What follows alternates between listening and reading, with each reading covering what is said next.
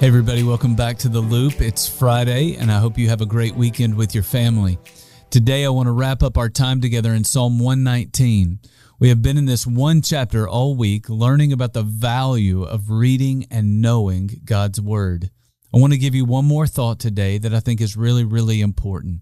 Leonard Ravenhill was an old Christian preacher and author.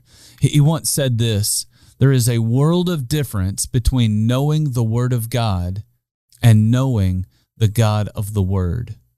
I do want you to know God's Word, but even more than that, I want you to know God Himself. That really is the essence of what the psalmist is talking about at the end of this last chapter. Listen to the last few verses, starting in verse 174. He said, I long for your salvation, Lord, and your law gives me delight. Let me live that I may praise you, and may your law sustain me. I have strayed like a lost sheep. Seek your servant, for I have not forgotten your commands.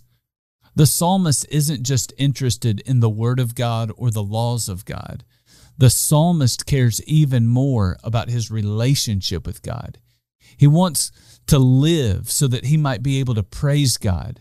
When he has strayed, he's saying, God, please seek me out and find me so that I could be in a relationship with you again. The Word of God is important, but it's a means to an end. It's our relationship with God that ultimately matters.